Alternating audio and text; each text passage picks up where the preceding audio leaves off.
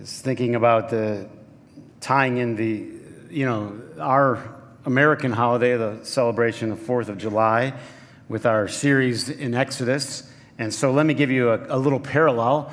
As we introduced last week, our 4th of July in America is a celebration of independence or freedom, and breaking away 250 years ago. And in the Bible, the children of Israel, they break away from Egypt and from slavery. Their celebration was called Passover because the death angel would pass over the house, and these people, after the Passover, they were taken out of slavery, and so Passover became their freedom celebration, if you will. And so they celebrate that, and then 50 days after that, they would celebrate the giving of the law. So they became free, and then they were given the law, which we're going to read again today. And that kind of established sort of like a foundation, if you will, for this new nation or gathering of people. So I know we've been there for a bit, and I'm going to move on soon, but I think it's worth spending one more week at the foot of Mount Sinai, going through at least some more of the law. So let me start by just reading some of it, and then we're going to look at how Jesus looked at the law, and maybe how we should look at the law today, and we'll go from there. Exodus 20, and God spoke all these words. Again, they were not commandments at the time, they were statements, words. Conditions of reality. You can fight against reality if you want to, but it's probably smarter to learn what is reality and learn how to work with reality. I am the Lord your God who brought you out of Egypt, out of the land of slavery. I got you here. Today, we recognize in America that we are here on somebody else's sacrifice. At least if you're awake in any way, you're aware of that. Awake emotionally, psychologically. If you think you brought yourself here with all the roads, I know you complain about them. Anybody complain about the construction barrels already? Multiple times. Another approach is, thank God there's something to repair. And there's always a way to look at life. Somebody brought us here, and you're so soaked in goodness, and I am, fair enough, guilty. We're so soaked in goodness that human nature is we just look for something to gripe about. I brought you here. I'm the God who brought you here. Have no other gods before me. You shall not make for yourself an idol. Shall not misuse the name of the Lord your God. Remember the Sabbath day by keeping it holy. Honor your father and your mother. You shall not murder. Shall not commit adultery. You shall not steal. You shall not give false testimony. You shall not covet your neighbor's house. And these are what we know of as the Big Ten. If you grew up Jewish, you know that if you keep reading, there's a whole bunch more. And there's 613. 613. So just for grins, I looked up how many laws are there in America. It's kind of hard to find a good answer, so maybe some of you know these things, but the number that I could come up with was somewhere around 30,000. So it's a bit of work for us. Jesus famously was asked, of all the commandments, what's most important? And he replied, he picked two of the 613, and neither one of them were in the 10 Commandments, coincidentally, but love the Lord your God with all your heart, right? And a second one he picked was That one was from Deuteronomy. The other one he picked was from Leviticus. Love your neighbor as yourself. And famously, Jesus said, if you do these, all the other commandments hang from them. And they really do. If you operate in love, you're going to do the right thing. But the problem is, sometimes we don't operate in love. We hide behind that. And so sometimes things have to get specific. In other words, I could tell Charlie, hey, just love mom and dad and love your neighbors and do whatever else you want. It probably wouldn't go well. You have to get what? Specific. Speaking of, Charlie broke 4 of the 10 commandments by 10 a.m. this morning. 4 of them, I counted. Somehow she's been watching something, I don't know, or hearing at school or whatever, but she's in this new thing. Literally, it's just God's justice that I'm up here talking about the 10 commandments. And you know what she starts saying constantly? Oh my God, oh my God.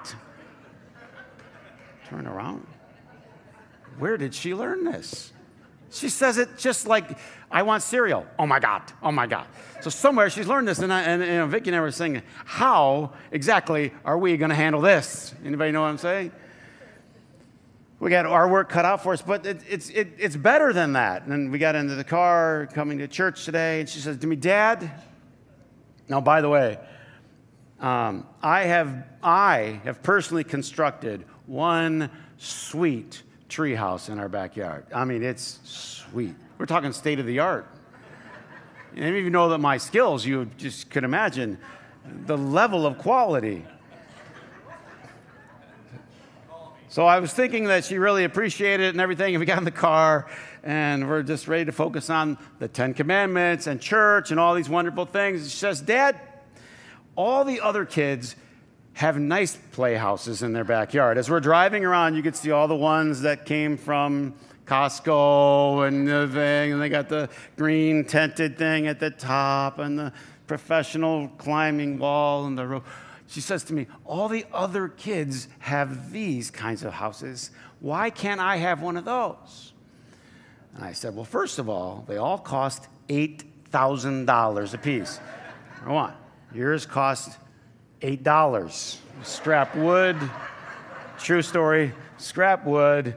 I found in barns and different places. Leftover nails. Yesterday, she was up there pounding nails like this, so I wanted her to have the experience of doing it with me, you know. I have these fanciful ideas as if that's going to really make us bonded together somehow. And she's up there like hammering her own little treehouse at 4 years old. And so, check. Commandment number 2, thou shalt not covet your neighbor's treehouse.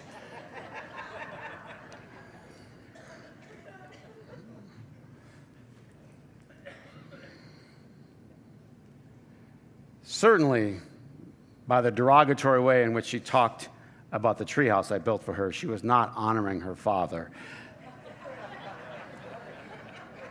Number 3. I could go on, if you know what I mean. But it makes you think about, how do we actually look at these? And I think we really should, because I think you kind of have choices. You know, the choices society has seemed to make is mostly just ignore them, kind of make up your own. And that's a bit of a problem, because then who makes them up? And how do you decide if they're authoritative? You say, but we'll set that aside for a minute. I think some people have looked at, well, didn't Jesus just do away with those? And that's actually not true either, because Jesus said things like, the other commandments hang on those. And he said, you know, I have not come to abolish the law, but to fulfill it. So these are questions I've been thinking about. Maybe you can think about them this week if you want. First question is this: how are these commandments in some way for me? Because Jesus said something really great in the New Testament when they broke the Sabbath, at least in the way that was understood by people in that day. You know, you can only walk so far on the Sabbath. You can only do certain things on the Sabbath, and you have to decide what can you do and what can't you do. And there's an extensive list of laws. And Jesus broke those a couple of times. But he said something very telling. He said, man wasn't made for the Sabbath, right? The Sabbath was made for man. In other words, here's this law. God didn't make us so that we could do a bunch of his rules, but he made the rules to do something to help us. That is to say, there's something in that rule that's beneficial to me. Are you with me so far? So the question would be, if I were to take a serious stab at these, a serious dive at these, the question would be, first of all, have I thought about how each one of these could be beneficial to me? Because I think the way we think about it when we're young, or maybe the way I did when I was young, was just complete terror, complete fear. If I broke these, God was going to just come down and smite me, and that would not be good. And I didn't think about them being for my benefit. So a starting point might just be this: how could this be for my benefit? I mean, the first one seems like completely egotistical of God. Have no other gods before me. As if God is so needy that he just can't stand it. Or is there something incredibly life-giving about putting God first and foremost in your life? So we introduced the idea last week, and sorry, the whole series is a bit rambling, if you will. If you just came in for today, you might need to go back and watch and kind of piece them together. But we threw out this idea that, they would read the law every year, and they would recommit themselves every year. So you had the Passover celebration, and then you had the Shavuot, which was the giving, celebration of the giving of the law. And then if you were Jewish, as Jesus was, you would recommit yourself every year to following it. You consented. Yes, I'm going to follow it. 50 days after. Later on in the church, that became known as the day of Pentecost.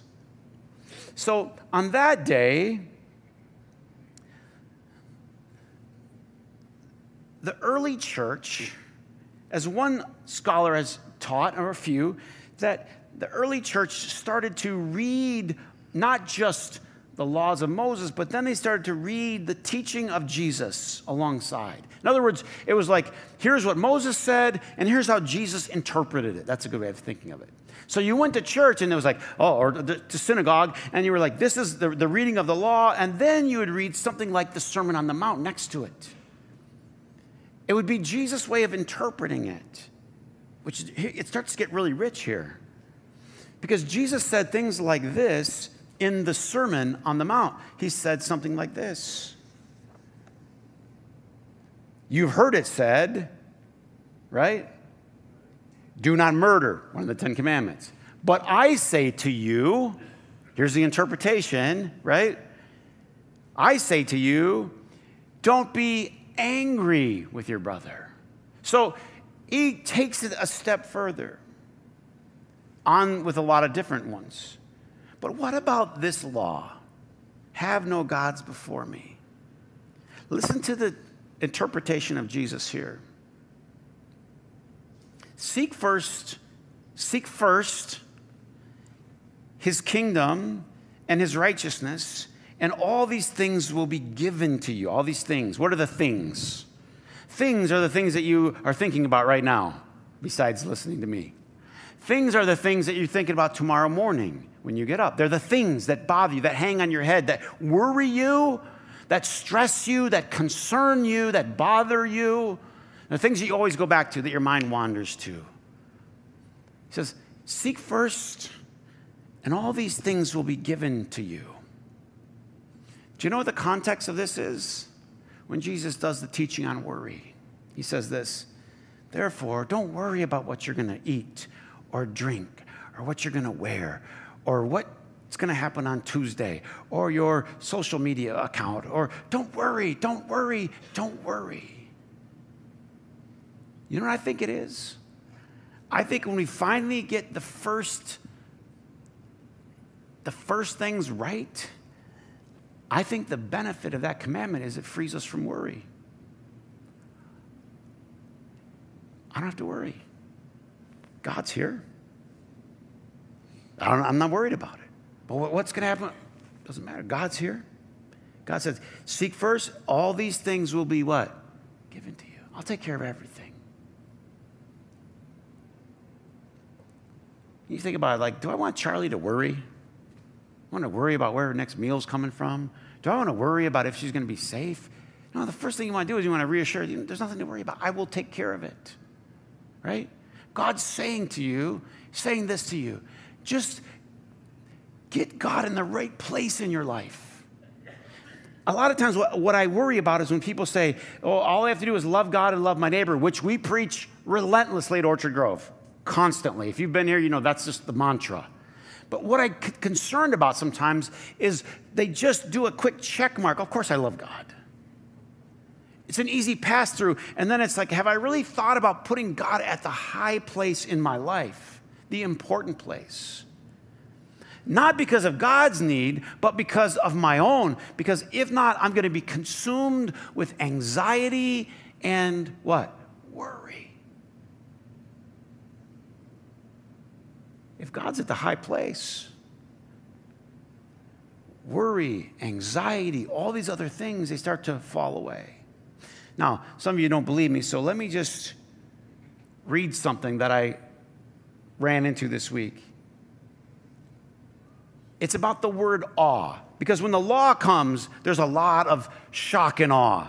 There's thunder and lightning and rumbling and fire. Certainly, it's an awe-inspiring scene. There is no doubt about it.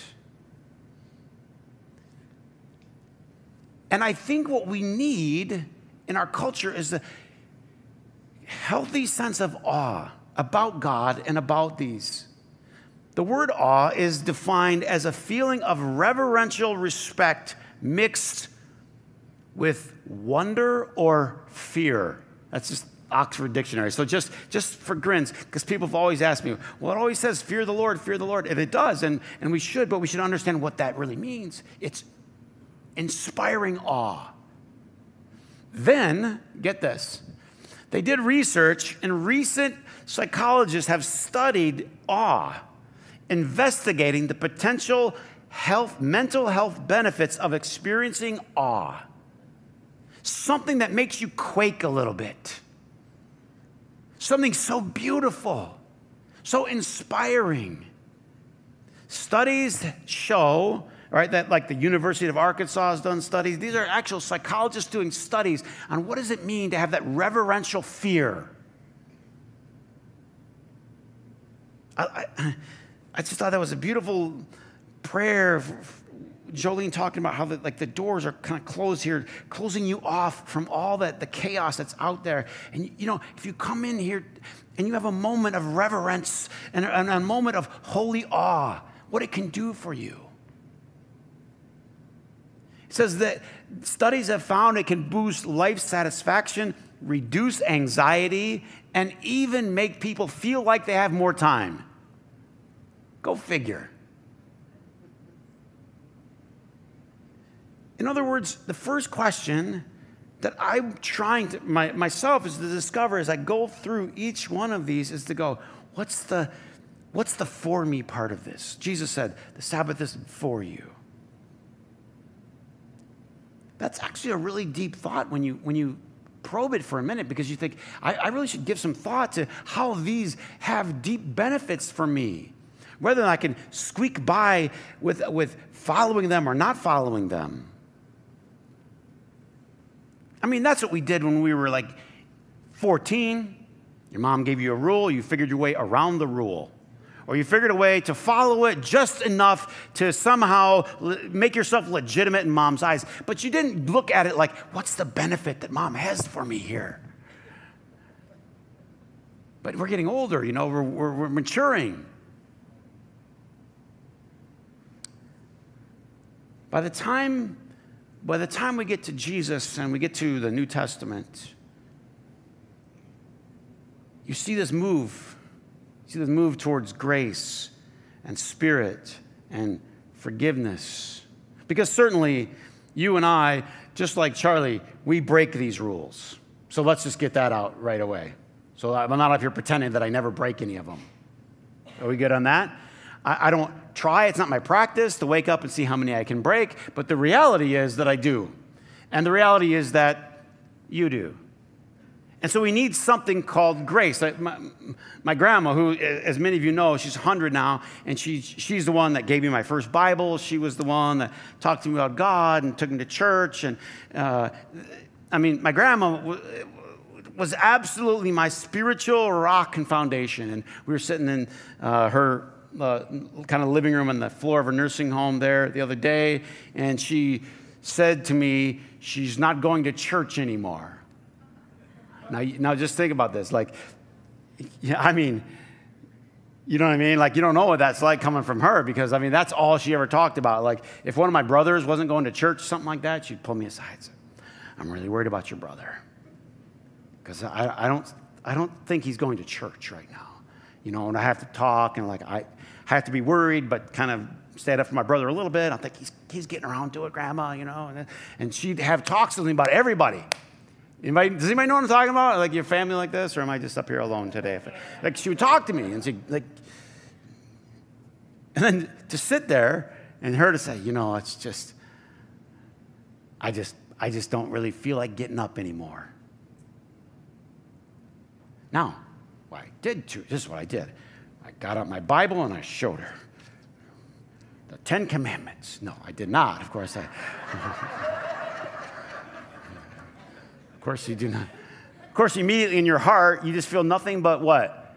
Grace, compassion. Oh, she's 100 now. She just doesn't even feel like getting up on Sundays. You don't bring judgment. So what do we do here? This is so important. Because sometimes what happens is people get all law happy. They find the law, they get locked in it, they get rigid, they get stubborn, they get religious, they get annoying, and they're stuck.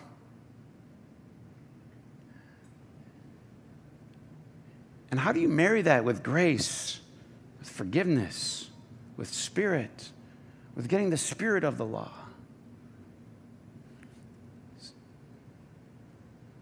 I think there's a thing that Jesus taught most of all was called wisdom. And wisdom is something like this. Wisdom is like knowing how to hold on to this and to embrace this. Wisdom is somehow knowing how to do law and grace. Wisdom is somehow the mixing of justice and mercy. Wisdom is somehow knowing how to make them all come together. If you've ever read, like in the book of Acts, it's Acts chapter 2. It talks about on the day of Pentecost. What's the day of Pentecost? Well, by the New Testament, it's the time they give the law. It's the time they celebrate receiving the law and committing themselves to it. They were all together in one place. And they heard the sound of like a violent wind. And it was shaking this house. And they saw what appeared to be tongues of fire that separated and came to rest on all these people. Well, you have the tongues of the fire. You have the loud wind. You have all of this stuff on the day of Pentecost. It is a repeat of Mount Sinai. Now, this is key if you're ready for it. Only if you're ready for it. What happened on Mount Sinai was God came to the mountain. And everybody said, that's where God was. And then later on, they made a tent for God to live in. That was called the tabernacle. And later on, King Solomon made a house, a more permanent structure. That was called the temple. Stay with me? Stay with me? Just a quick review. Anybody ever been in like a college class and you have no idea what's going on? Besides me? I mean, I do not belong in this class. Has that ever happened to you? So I don't mean to skip past things, but just, okay, Mount Sinai, God comes to the mountain. Ready? And then later on, he moves into the tabernacle, which we're going to get to in a little bit. And then later on, he moves into the temple. In Acts 2, there are tongues of fire that came, and the fire went on the head of all of the believers. What happened? God moved again. Where did God move? into the hearts of all the believers. God changed addresses. One of the most powerful things you will ever understand about the whole story of the Scripture is that last move right there, when God moved into here. We like to say here, God is with us, for us, and ultimately God is what? In us. That's why Paul started to write things in the New Testament like, you are the temple of the Holy Spirit, that God resides inside of you. Think about this move. Now, what you and I do, I'm a temple of God's Spirit. What an awe-inspiring thing that is. That God resides inside each and every one of us. A temple of God.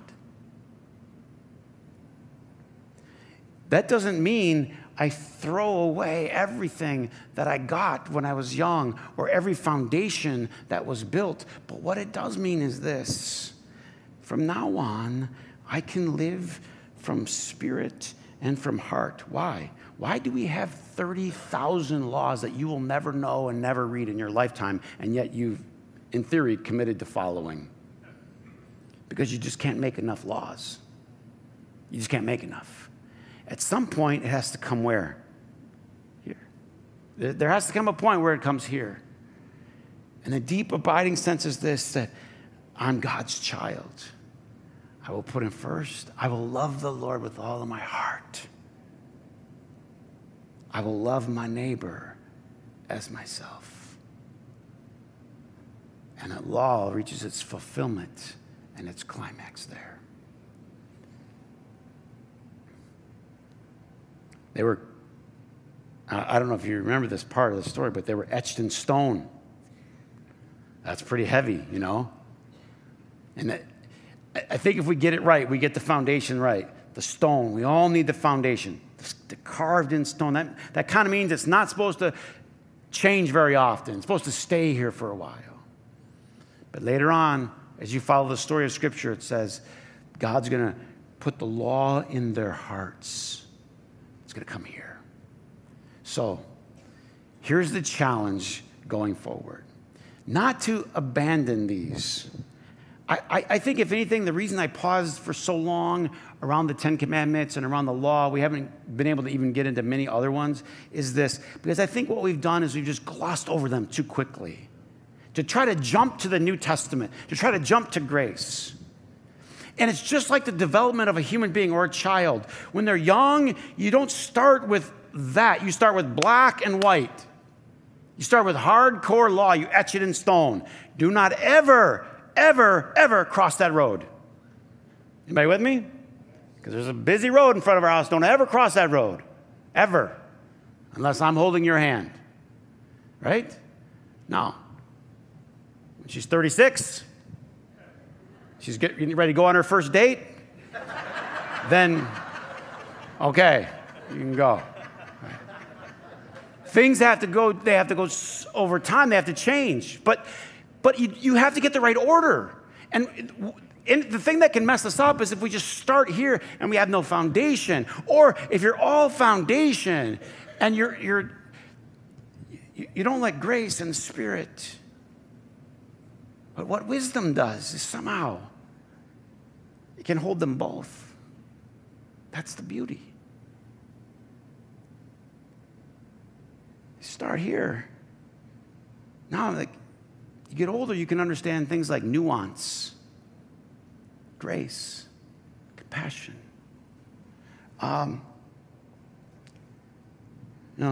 Charlie's now figured out what red lights are. Dad, stop. It's red. Like, well, okay, but I just want to get up to the car to stop up there. Like, if we're, 17 car links back and she sees a red light, she wants me to stop. I'm like, I'm just going to get up to the car and then I'm going to stop. Then she's very literal. And then right turn on red's been a tough one to explain to her. She very much feels like I'm a criminal. She's very concerned about it. The police officer's going to get us, Dad. I'm like, well, there's a, How many know there's right turn on red? How many know there's Jesus healing on the Sabbath? How many know there's grandma sleeping in on Sunday? How many know there's grace after grace after grace after grace after grace? I think our greatest challenge is to live with wisdom. Because you don't want to skip the foundation, but you don't want to miss this either. Where abundance of God's love and his mercy, where God's law just comes in here, and you don't feel any obligation at all. You just feel pure love. Like, I just want to. It's the right thing.